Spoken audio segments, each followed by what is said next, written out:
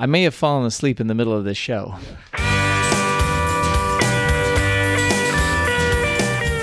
Howdy, you're listening to Come and Take It, a talk show about Texas by Texans, where three friends born and raised in the Lone Star State share our views on the history, culture, and just what it means to be Texan. I'm Mike Zolkowski. I'm Sean McIver. And I'm Scott Elfstrom. When you ask who the great leaders of the Texas Revolution were, the names Houston, Austin, Bowie, Crockett, and Travis come to mind right away. But just as important to the birth of Texas are the Tejanos, Texans of Spanish descent who took up arms against the tyranny of Santa Anna. Today we look at Juan Seguin, Jose Navarro, and Lorenzo de Zavala, just a few of the Tejano heroes of the Texas Revolution. But first, what's your favorite Texan fried food? Well, to personally make, I love fried green tomatoes, but to eat, I love Mrs. Baird's fried coconut pies. So good. Fried pies are delicious. Favorite truck stop thing that will give you a heart attack? Well, I don't think you can beat authentic, fresh, fried Texas Gulf shrimp.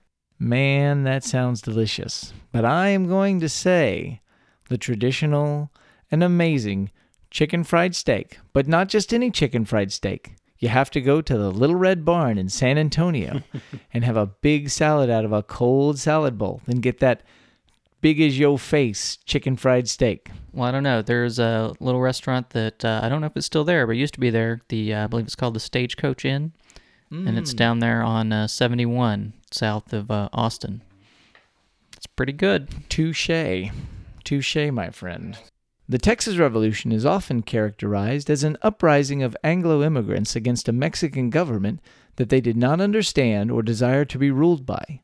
The names of the leaders of this revolt would, for the most part, look no different than the names of those East Coast colonists who'd revolted against England 60 years before. But the newcomers to Texans were not the only ones that put their lives and futures on the line to resist the centrist dictatorship of Santa Anna in 1835 and 1836. Texans of Hispanic descent, the Tejanos, played an important part in both the political and military revolution which occurred in Texas. Despite the hardships, before, during, and even more sadly after independence, their leaders deserve a place in the pantheon of Texas legends and heroes. Today we look at a few of those leaders. There were approximately 4,000 Tejanos in the area that would eventually become the Republic of Texas when Mexico won its independence from Spain in 1821. At that time, they greatly outnumbered the Anglos since immigration into Spanish Texas from the U.S. was illegal.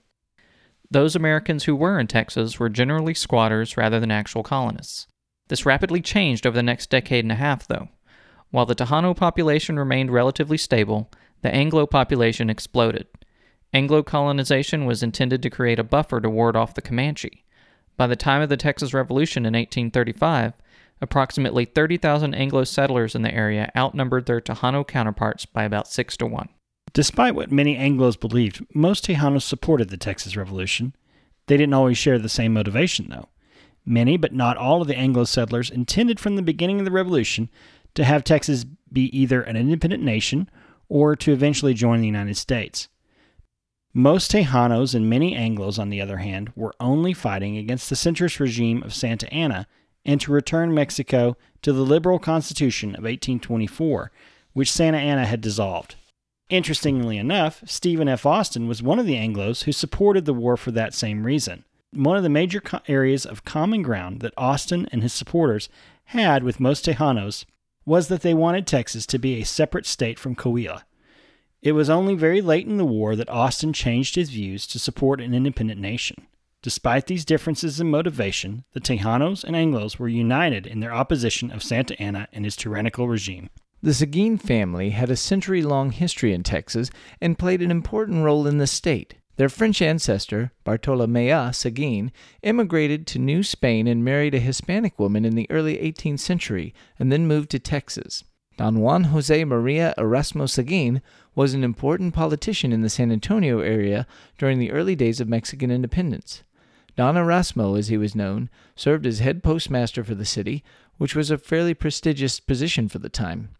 Erasmo Seguin was the only person from Texas appointed as a representative to the Constitutional Congress when Mexico gained its independence from Spain. This meant that Erasmo was one of the framers of the Mexican Constitution that was a cause of the Texas Revolution. He was also instrumental in adding the general colonization provision which allowed Anglos to legally settle in Texas. He helped Stephen F. Austin's father Moses gain his impresario grant, and then after Moses' death, assisted Stephen in finding land for the first colony of 300. He was too old to fight in the Texas Revolution, but he strongly supported it. Don Erasmo's son, Juan Nepomuceno Seguin, would carry on in his family's tradition and follow in his father's footsteps, taking up a political career early in his life. He began as an alderman, but quickly became mayor of San Antonio within 5 years, in 1833. He was only 27. He was not a purely political leader, though, and led a relief force to Monclova in 1835 to support the Federalist governor there. Revolutionary rumblings were occurring all over Mexico, and Seguin was there from the start. He would play a critical role in the coming months as tensions between Texas and Santa Anna's government reached a breaking point. José Antonio Navarro was another important Tejano in Mexican Texas. Navarro was born in San Antonio in 1795. He was the son of a Corsican sailor named Angel, who'd come to Texas back in 1769. Angel worked his way out of indentured servitude to become a merchant in San Antonio, and he married the sister of a local city official, José Ruiz. Angel even became the town's first elected mayor. José Antonio was the second oldest of 6 living children. Confusingly, his older brother was José Angel. His younger sister, Josefa, married the son of another San Antonio merchant, Juan Veramendi.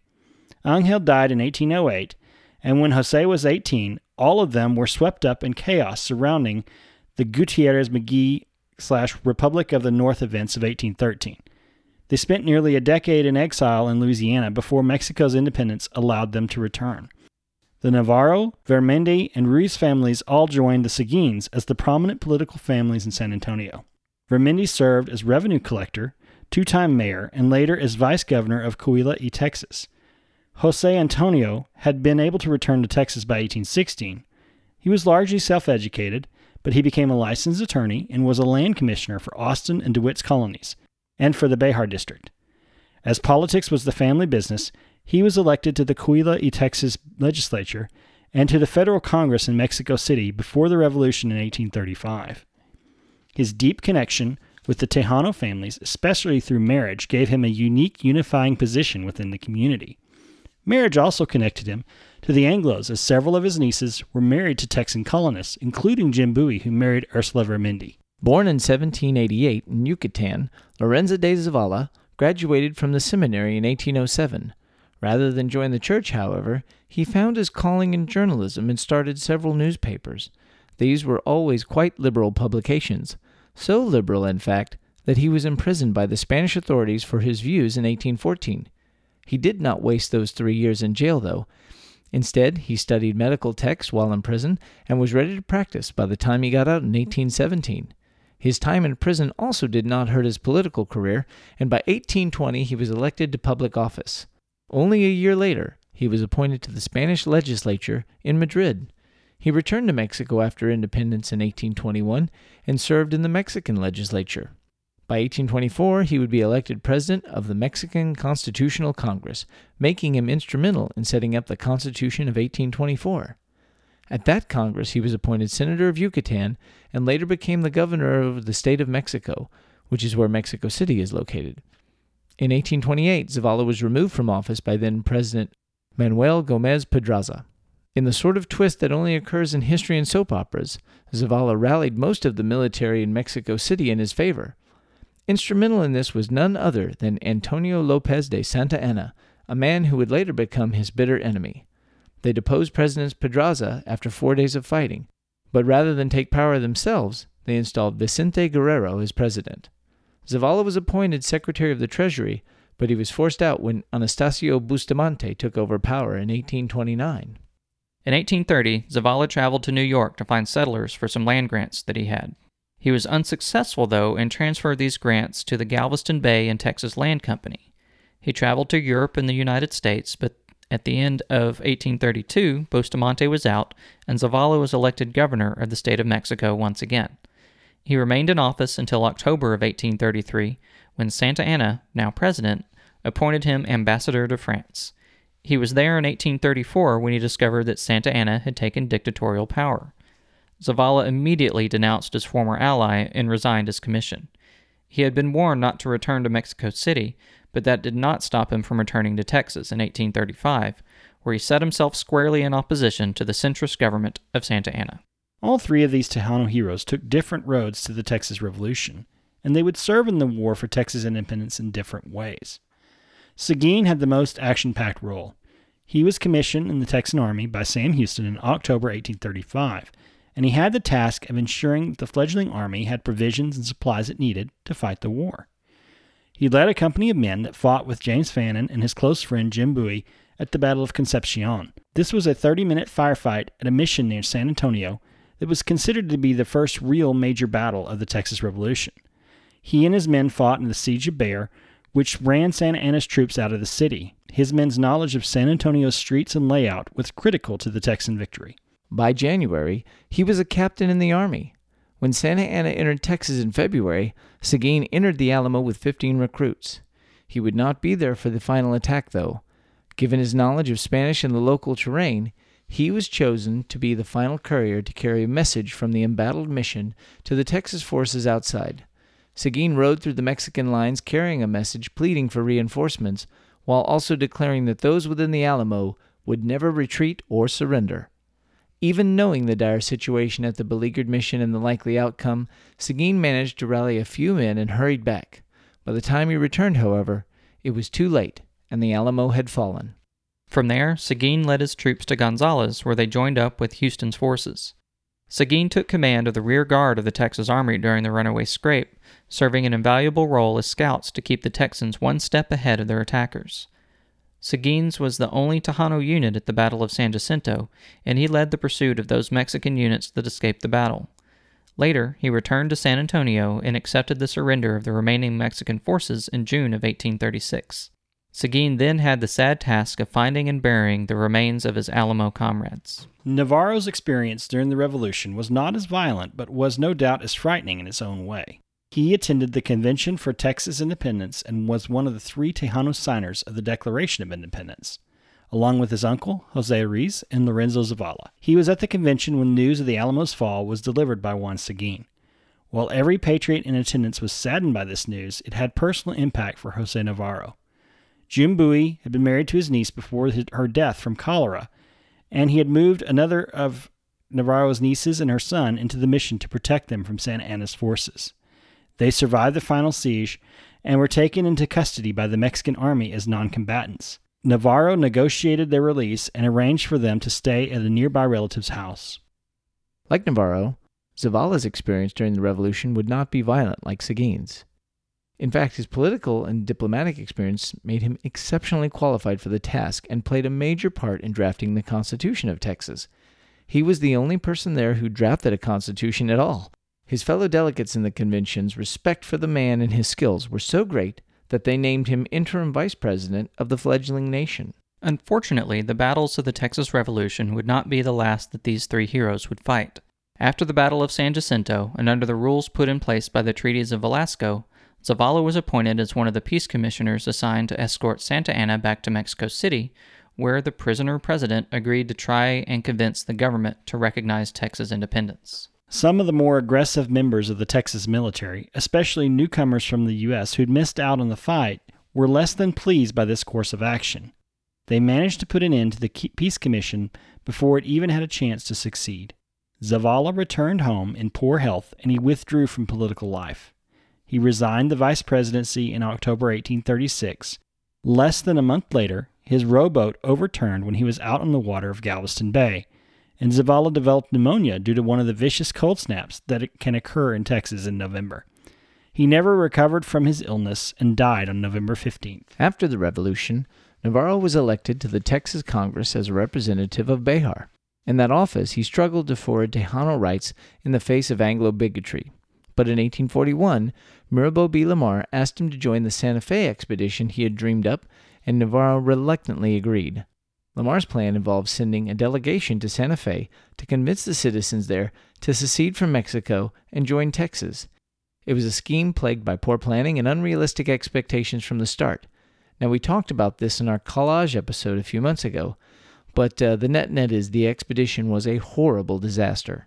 After being attacked by Indians running out of supplies and getting lost because their guide deserted them and no one else knew exactly how to get to Santa Fe, they finally arrived there in mid-September, 3 brutal Texas summer months after setting out. They were not met with cheers, though, but with Mexican troops who treated the expedition as an invasion. The Texans were taken prisoner and marched to Mexico City on foot. Navarro spent the next 14 months in prison. Famously, he was given the opportunity to renounce Texas and gain his freedom, but he refused, remaining in prison and even then under the threat of death. He finally managed to escape with the aid of sympathetic Mexican military officials, and he returned to Texas. Despite this poor experience, Navarro returned to public service, holding several offices. In 1845, he was the sole Tejano representative at the convention that approved the annexation of the Republic into the United States. After annexation, he served 3 terms in the Texas State Senate before retiring in 1849. He was still held with high esteem by the Tejano community. After the Revolution, Seguin remained an important member of the Texas military. He was named head of the San Antonio Military Force and tasked with defending the country's western border. His only notable military engagement during this time, though, was with Henry Karnes and his Rangers in his campaign against the Comanche in 1839. Seguin was elected to the Senate in 1837, and he served until 1840, managing to be both a politician and a soldier for several years. Along with Navarro, he worked hard for equality for Tejanos, a steadily losing battle as more and more Americans with little, if any, respect for the Hispanic natives of Texans poured in. He resigned his seat in 1840 under pressure by Mirabeau Lamar and joined an unsuccessful military campaign against the centralist government in Mexico. Later, Seguin was re-elected mayor of San Antonio. In this position, he found himself in some controversy as tensions between Tejanos and Anglos increased. He was accused of speculating in land and of still being loyal to Mexico. I don't know how they'd get that. He clashed with the military when he refused to burn San Antonio to the ground to deny it to the Wool invasion in 1842 and of aiding the enemy in the attack. He resigned at the end of 1842 because of threats on his life and fled to Mexico to, quote, seek refuge amongst my enemies. He was captured and eventually coerced into serving in the Mexican army as an officer. In fact, he fought for Mexico in the Mexican-American War from 1846 to 1848. Seguin's reputation in Texas was still good enough that he was given permission to return to the state in 1848. He was even elected as Justice of the Peace in 1852 and 1859, and then as a county judge in 1869. He still had business interests in Mexico, though, and split his time between the two countries. By 1883, he settled permanently in Mexico to be near his son, and he would die there 7 years later. The impact that these 3 Tejano heroes had on Texas history is evident in the way that they are remembered even today, more than 100 years after their deaths. In true Texas fashion, this is largely in the way that things have been named after them, because what higher honor can there be than to have a bit of Texas bear your name? But they've had much more influence than just a few names. Zavala County in South Texas was named after Lorenzo de Zavala, and at least 10 primary schools are named after him as well. The Texas State Library and Archives Commission in Austin is housed in a building named after Zavala, as is a road in San Antonio. Perhaps one of Zavala's most overlooked legacies is his book. Journey to the United States of North America was published in France in 1831, but was not translated into English until 1980. It precedes the famous work by French author Alexis de Tocqueville's Democracy in America, which has terrorized college freshmen for 170 years. Zavala's book voices many of the same observations about Americans that de Tocqueville made. It was written specifically for his fellow Mexicans as a, quote, true description of the people whom their legislators have tried to imitate, a people that is hard-working, active, reflective, circumspect, religious in the midst of a multiplicity of sects, tolerant, thrifty, free, proud, and persevering. Navarro County is south of Dallas, and its county seat Corsicana is named in honor of his father's Corsican heritage. The county courthouse has a statue of Jose Antonio on its grounds. There's a historical marker at his Geronimo Creek Ranch near San Antonio, and the nearby schools are named for him. He also has a street in San Antonio named after him. Another impressive monument is the Casa Navarro State Historic Site in the heart of San Antonio. Navarro's home was acquired and restored by San Antonio Conservation Society and opened to the public in 1964. His greatest legacy, though, is probably Navarro College, a 2-year community college in Corsicana, which largely feeds students into the Texas A&M system. Not bad for a guy who was self-educated. The city that bears Juan Seguin's name was founded by Texas Rangers in 1839, who chose the name as a sign of respect. A sculpture of Seguin was placed in the town square in 2000. As the only one of these 3 men who actually fought in the Revolution, he was the only one portrayed in movies about the Alamo. There's also a graphic novel that portrays his life. A highway was named in his honor, as was the road that leads to the San Jacinto Monument, and a Liberty ship was named after him during World War II. Did they name the pecan after him? I don't know. They're a little fixated on pecans. Most telling about the respect that Texans have for these often unsung heroes, though, may be the way that their remains have been treated after their deaths. Zavala was buried in his adopted hometown of Channelview near Houston, and the state erected a monument to the man at his gravesite. The respect for Navarro is best summed up by this quote from a local newspaper at the time of his death. "To none of her greatest statesmen, nor to her many eminent patriots, is Texas more indebted for her existence than to Jose Antonio Navarro." But perhaps Juan Seguin had the most honor in this regard. At least Texans went to the greatest trouble to give him his honor. Seguin died in Mexico and was buried there in 1890. However, his remains were given to Texas in 1974, and as part of celebrations for the U.S. bicentennial, they were interred in the city of Seguin in 1976. A fitting show of respect for a true Texas patriot whose loyalty was often judged by his ethnicity rather than his history or actions. It's kind of cool when we started talking about the idea of these 3 guys is that we went through the laundry list of all the things that are named after them, but there's all these interesting connections to the names and the monuments of places. But man, they were interesting guys who got a lot of work done. I mean, their IMDb page reads about the way that like Jim Bowie or Davy Crockett's does. Yeah, well, unfortunately, their IMDb page does not read that well because in all the movies and the TV shows, they're hardly even there. Right. Seguin is just a footnote in the John Wayne's Alamo movie. You talk about Jim Bowie and Davy Crockett and them, but Seguin had a 100-year history in the state. His family did, and Navarro had 50 to 60 years. And they're classy guys. Right. They're very classy guys, and they have a great pedigree and experience of politics and the whole Mexican system, whereas the Texan Anglo heroes we talk about are a lot, they're more Han Solo. Yeah. Well, they're less Princess Leia, they're more Han Solo. And Zavala was about the equivalent, in Mexico's history, Zavala was about the equivalent of a Thomas Jefferson or a John Adams. Yeah, he'd already written John the Constitution that had been passed and was actually the one that they were originally fighting for to get reinstated. Right, and he was integral in like we talked about the 50 years of Mexican Revolution that led up to the Texas Revolution, the 40 years, but he was so critical in that. He's a huge hero in Mexico. He overthrew a dictator and didn't take power. He is the rarity. And so then when he came to Texas, he had this magnificent pedigree of civic and public service and of knowledge and information. And the Texans did respond to that. And that's a thing to their credit. They recognize we have a mind and an experience of it, this, like you said, this guy is the Thomas Jefferson of the Texas Revolution. And yet, because of the nature of how we remember and portray the Texas Revolution, the focus is always on things like the Alamo and Goliad and the Runaway Scrape. Right. We talk about the battles of the Revolution, but we don't talk about the political machinations that get us to that point. And he doesn't get the respect for that. Mm-hmm.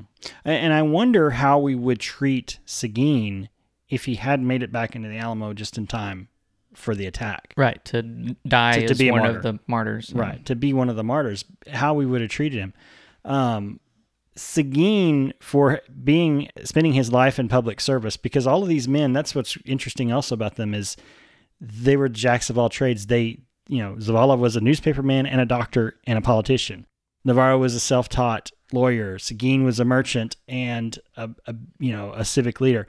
Seguin didn't necessarily react well to the changes in politics. Navarro was a survivor. He adapted. All of the writings about him, he adapted with the times and was able to stay afloat and above the fray of the anti-Tejano movement a shift in attitudes in Texas and the Republic. Seguin did not, and he was a victim of that. I think it's really cool. Like, I really now want to read this book by Zavala that mirrors the de Tocqueville's perspective. I mean,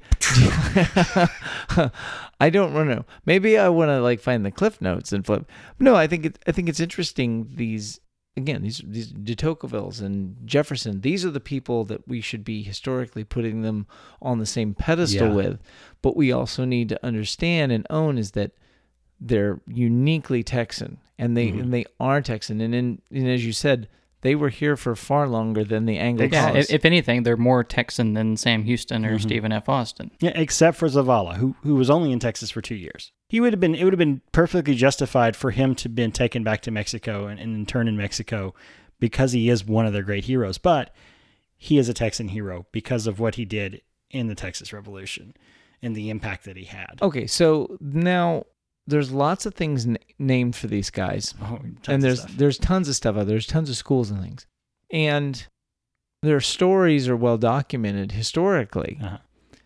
They don't get the mainstream media treatment in terms of like Alamo movies. Well, Seguin's always a character. He always is in a character. Seguin is a character and all that stuff, but he's he passes through as a footnote, but his involvement is so much greater. It's generally more the best depiction of him. The 2004 Alamo movie had a really good depiction of him, and then the Alec Baldwin did have a good depiction of him. He's more the observer. He's the one who he's the one who found out that the Alamo had fallen. He's the one he saw the things inside left because he was ordered to, and then he arrives just too late. On every movie depiction of him, he arrives just too late he sees the tragedy. So he is kind of us. He's the viewer and the observer. Yeah, and it's also interesting that he played a role before and during the Revolution, but he also played a role after. He was in charge of the defense of the western border and defense of San Antonio. So most of the stories end with the Battle of San Jacinto. It's like, yay, we won. And then they don't really talk about what happened after that. So Seguin would undoubtedly be more prominent if that story was given more precedence. And he was a tough, brave dude. The Texas Rangers considered him one of them. And they named a town after him. We talk about our favorite Texas fighting men. They had such respect for him. Well, if you get on the new tollway that goes around Austin, it drops you right off in Seguin. But here's the thing that I've a detail that I really kind of found telling. These guys fought for Texas, and they fought for building Texas, and they were these intelligent, great guys.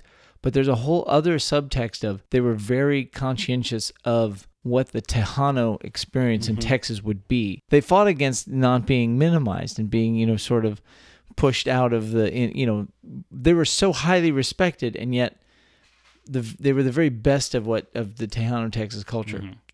How does then, when we look at what we consider the best of the Anglo culture of Texas versus the Creed Taylors and those other kinds of guys, where